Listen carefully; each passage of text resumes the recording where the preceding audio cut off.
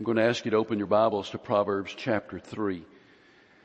Proverbs chapter 3. Now, as you're finding the place, I want to share something very special with you. After the sermon, the invitation, and the offering, we're going to have a very special presentation. It will be about 4 minutes in length.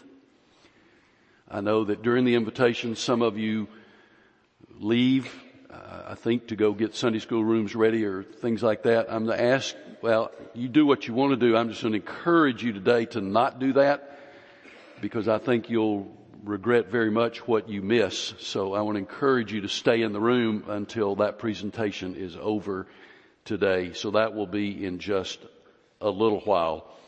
We continue today our series on what every Christian should know. We began by asking the question, are you a Christian for certain?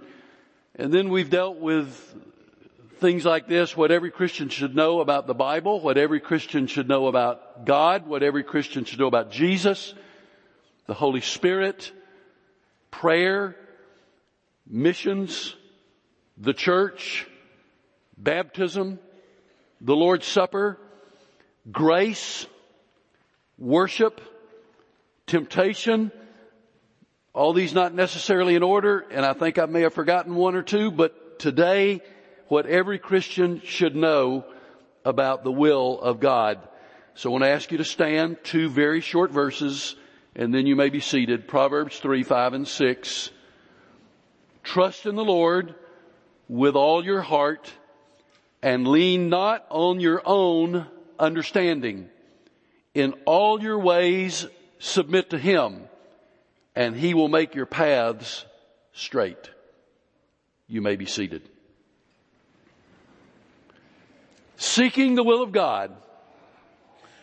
It is not a game. God wants us to know His will for our lives, and He will make it known. Occasionally, He wants us to wrestle with discernment. But most of the time, He makes His will very, very obvious, most often through Scripture, and never, ever, ever, ever, ever in contradiction to Scripture. I may have mentioned before the man who came to see me in my office a few years ago and said to me, God has told me to divorce my wife and marry another woman. My reply was, someone may have told you to divorce your wife and marry another woman, but it is not God, for that would contradict His word, and God's will never contradicts His word. So the big question for us this morning are these: do you want to know God's will, and will you obey? Now, there are several thoughts I want to leave with us this morning as we think about what every Christian should know about the will of God. And the first is this: the will of God is not. The will of God is not. First of all, the will of God is not a map. The will of God is not a map. Does anyone use road maps made of paper anymore? Yeah, okay. There's some dinosaurs. All right. I love maps. I have since I was a kid. I have in my office a stack of maps from National Geographic. It's about this thick. I love maps. When I was a little boy, we'd go somewhere. I'd sit in the back seat. I'd have a map, and I'd look to see where we're going. I wanted to know where we're going. I've always loved maps. However, it is the 21st century, so if I'm going to Austin, for instance, to some destination that I'm not sure where it is, I'm not going to use a paper map. I'm going to use a phone app. And so for me, it's Google Maps. So I'll put in, before I ever pull out of the driveway, I'll put in the address, and then I'll just listen to that that voice as she tells me where to go. Get off at this exit, turn left here, turn right there.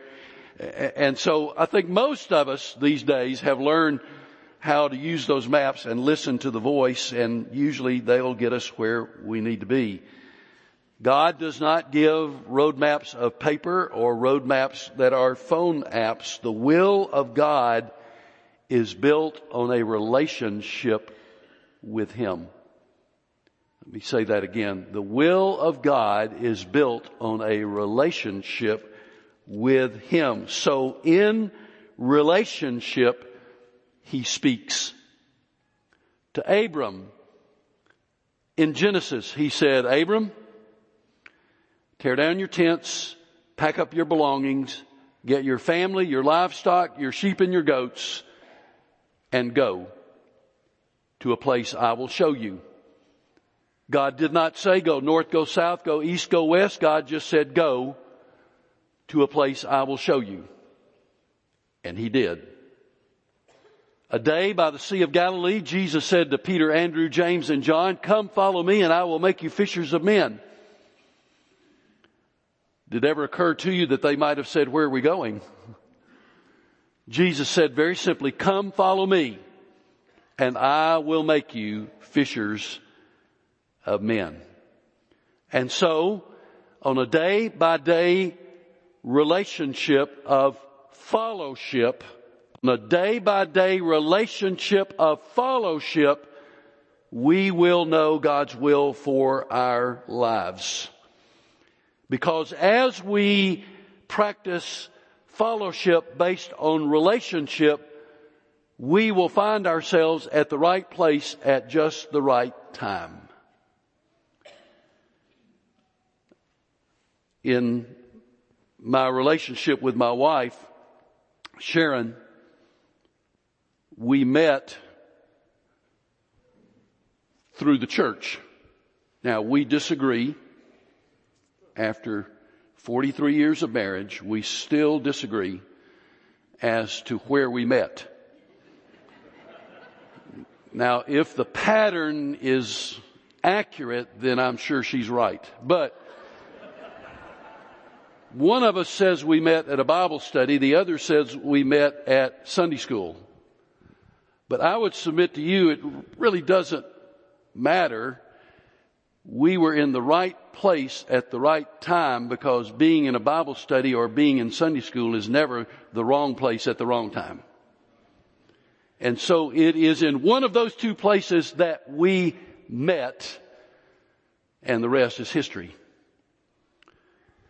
Another thing that the will of God is not misery. The will of God is not misery.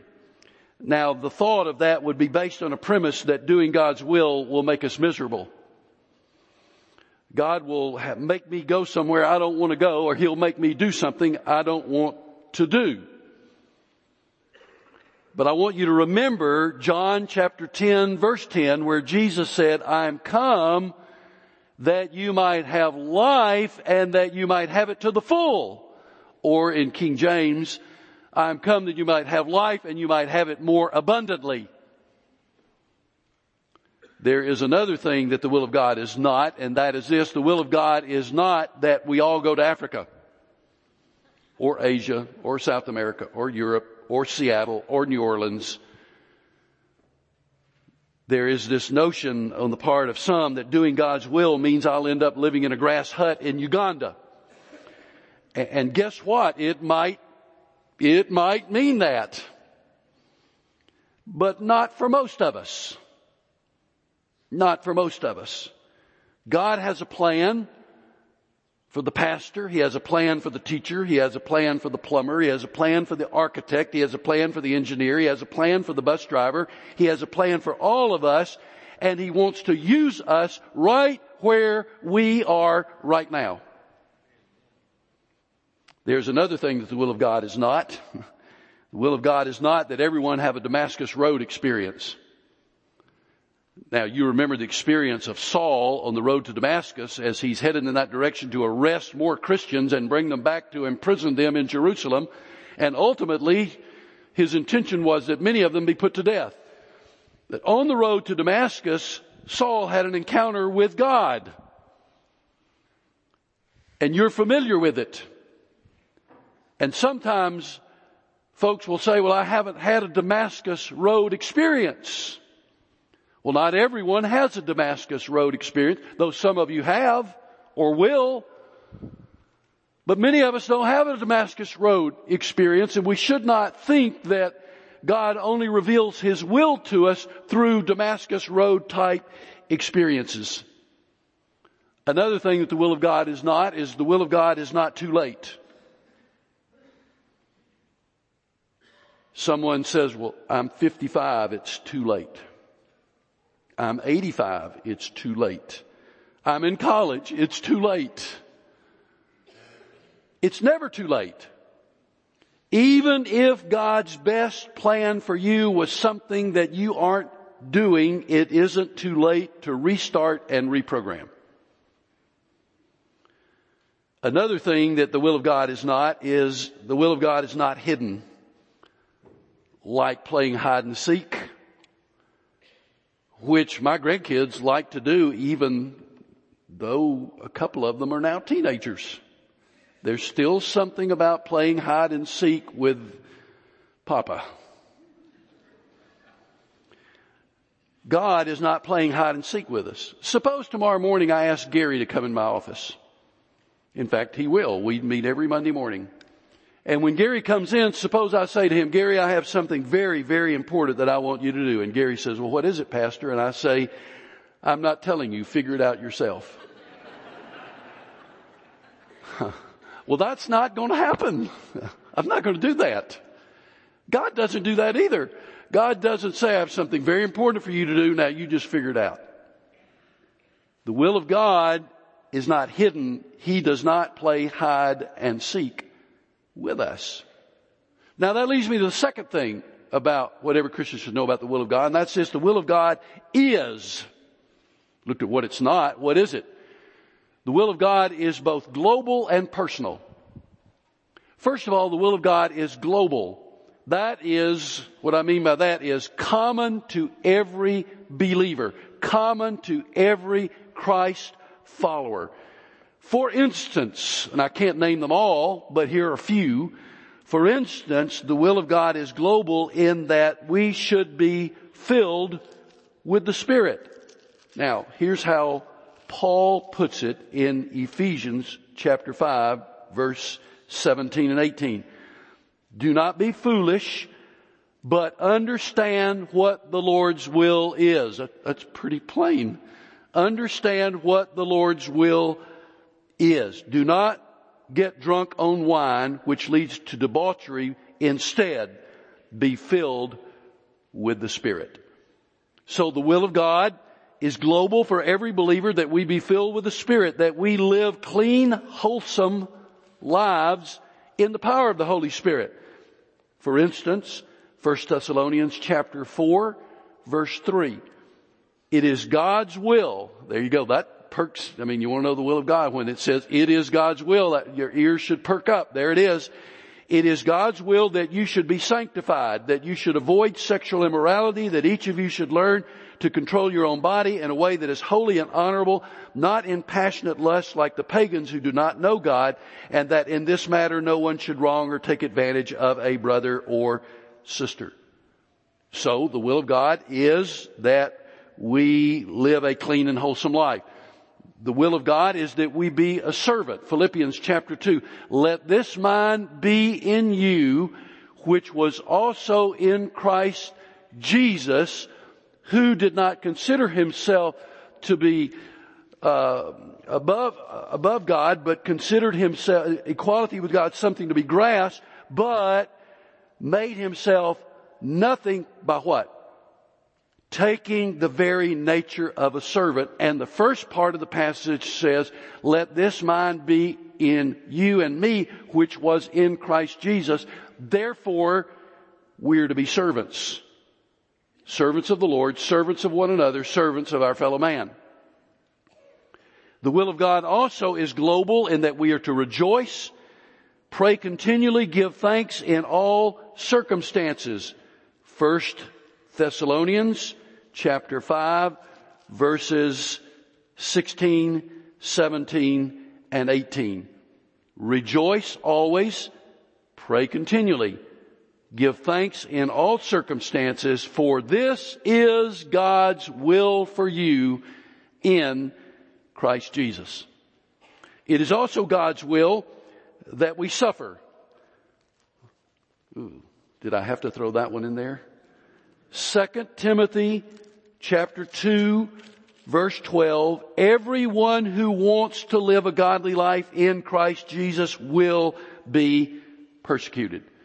And if you belong to Christ, then you're one of the everyones. Persecution will come in some shape, form, or fashion to every believer. It is God's will that we witness. Go into all the world, make disciples of every nation. The Holy Spirit will come upon you and you'll be my witnesses in Jerusalem, Judea, Samaria, and to the ends of the earth. It is God's will that we be a witness. It is God's will that we go to church. I'm glad you're here. You're being obedient to God. Hebrews 10. Let us consider how we may spur one another on toward loving good deeds, not giving up meeting together as some are in the habit of doing, but encouraging one another, and all the more as you see the day approaching. So it is God's will that we go to church. It is God's will that we be a faithful steward. 2 Corinthians chapter 9, verse 6. Remember this, whoever sows sparingly will also reap sparingly. Whoever sows generously will also reap generously. Each one of you should give what you have decided in your heart to give, not reluctantly or under compulsion, for God loves a cheerful giver. So it is the will of God that we be faithful stewards. Now, among the multitude of verses that I could list, I'll close it out with this one. It is God's will that we give glory to God. Colossians 3:17, whatever you do in word or deed, do it all in the name of the Lord Jesus, giving thanks to God the Father through Him. So you get the picture. The will of God is global in that for every believer, for every Christ follower, there are things that we are to do that are the will of God for us. And then there are those things that are personal to you or personal to me. That begins with your giving your life to Christ. When the Holy Spirit tugs at your heart, He is never saying, next month, give your life to Christ. Next year, give your life to Christ. Someday, down the road, in the by and by, when you finish doing all those things you want to do now, then give your life to Christ. When the Holy Spirit speaks to your heart and tugs on your heart, it is a now invitation. And so if that invitation is coming to your heart this morning, I plead with you, it is the will of God that you be saved. And then it is the will of God in many particular areas of your life. For instance, you may get to those teenage years and say, where should I go to college? Or should I go to college? Should I go to the military? Should I go directly into the workforce? Or some combination thereof. What should I do? God will make it clear as you walk in relationship with Him. Apart from relationship, you'll be confused. But as you walk in relationship with Him, He will make it known. Who should I marry? Who is the perfect person for me? Who is that lady? Who is that man that I am to marry? What job should I take? Where should I work? Where should I serve? Through my church, what should I do? What can I do to bless others with my resources? All of those are things in which God, through the Holy Spirit, speaks to your heart and to mine, not in confusion, not playing hide and seek, but plainly, clearly impressing upon our hearts in relationship with Him. Here is what I want you to do. There are way too many times in my own life, of all my years of walking with Christ, when I have known, I'm just telling you, times when I have known in my heart what God wanted me to do, and I said no. It wasn't confusion. It wasn't that I didn't know. It wasn't that it was 50-50 and I'll toss a coin. It was I knew, but I didn't want to do it, so I said I'm not going to do it. That's a mistake that in some way every believer will come to regret. And if God chooses to be so good and gracious to you, He'll come back and give you another chance. But when He speaks, obey. Do what He tells you to do. Now the third thing, so we know what the will of God is not, what the will of God is both global and personal. Thirdly, the will of God is biblical. It's the bottom line. The will of God is biblical. Read His Word and obey, and you will be doing the will of God in everything you do. Anything beyond that, God will reveal it to you. More just a second on that. Maybe it's because of the proximity to the University of Mary Herman Baylor, but I get lots of students, and college seems to be the time that they start thinking about this in earnest. How do I know who I'm supposed to marry? I get that a lot, really. I love that question. How do I know the one I'm supposed to marry? My standard answer is, you'll know. God will tell you. You will know. Often as they sit in front of me, they think they already know. They just want some kind of confirmation about it. Is this the right lady? Is this the right man? But I went through that. In my 20s, I knew I wanted to be married. I'm praying about who is it supposed to be. And I get kids say, how did you know it was supposed to be Sharon? I just knew. There's no verse in the Bible. I can't go to Hezekiah 12:12 and find a verse that says, Andy Davis, you should marry Sharon Crane of Dallas, Texas. No, that's not there. The verse isn't there. But what is there is that I should desire to marry a believer. Do not be unequally yoked together with unbelievers. I should marry a believer. I knew that. I had absolutely no desire to marry an unbeliever. None. Zero, zilch, nada, nothing. I did not want to marry an unbeliever. Even in days when my life wasn't what it should have been, I knew I don't want to marry an unbeliever. That was the beginning point. So where am I going to meet a believer that I want to marry? Well, that narrows the field really quickly. And so I knew I want to marry a believer. I want to marry a woman of strong, godly character. I want to marry a woman who, purity of life. I want to marry someone who is called to ministry or willing to be married to someone who is in the ministry.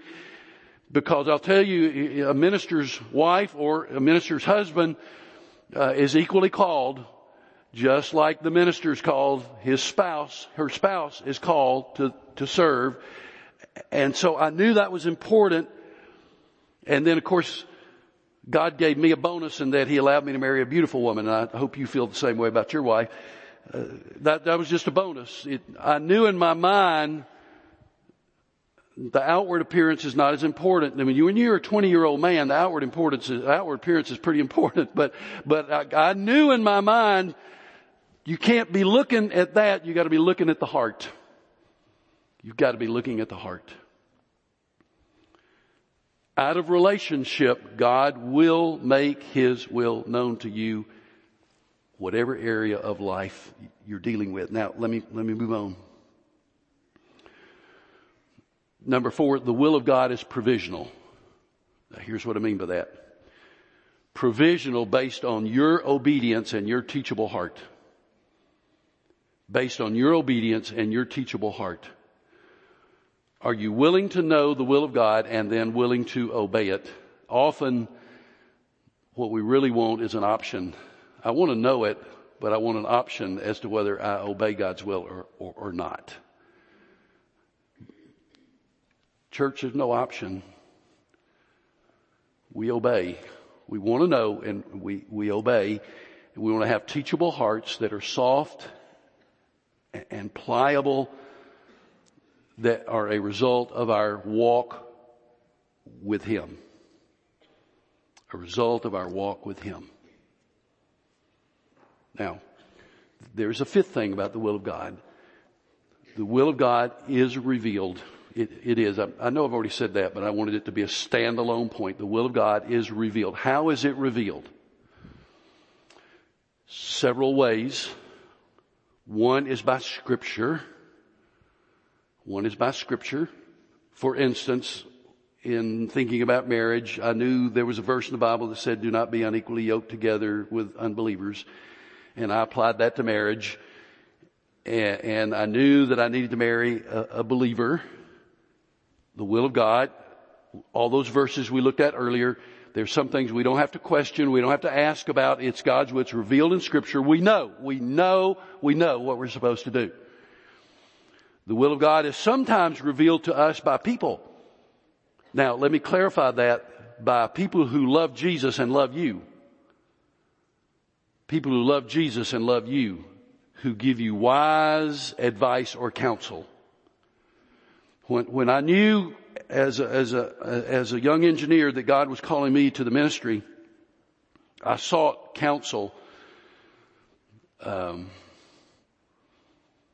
It's hard to relive and think about all that, to know everything I was thinking all those years ago. But I sought wise advice and counsel, and I want to tell you, in the back of my mind, I did not want to do this. I did not want to do it. The thought of standing up in front of folks like you and preaching horrified me. Now, nothing wrong with you. Just, I didn't want to do it. Absolutely did not want to do it. So I knew, I didn't go to seek counsel. Is God calling me or not? I knew the answer to that. But I sought counsel anyway, because I just needed somebody to help me. I remember going to H. Leo Edelman, who was a retired president from New Orleans Seminary, and he was my Sunday school teacher. The only Sunday school teacher I've ever had who was better than Dr. Edelman is Dr. Wallace Davis. Dr. Edelman was incredible. So I went to him and talked about it. He gave me some good advice. Then, just as I was getting ready to go, he looked at me and he said, Davis. He always called me Davis. I don't know if he couldn't remember Andy or he just called everybody by their last name. But he said, Davis, I'll tell you something. There are people in the ministry who ought not be there. So here's my advice, my closing advice to you. Walk away. Wow. Why don't you just slap my face? Walk away. He said, walk away. He said, Davis, if you're not called, then you don't need to be in the ministry. And if you walk away, you'll walk away. God will leave you alone.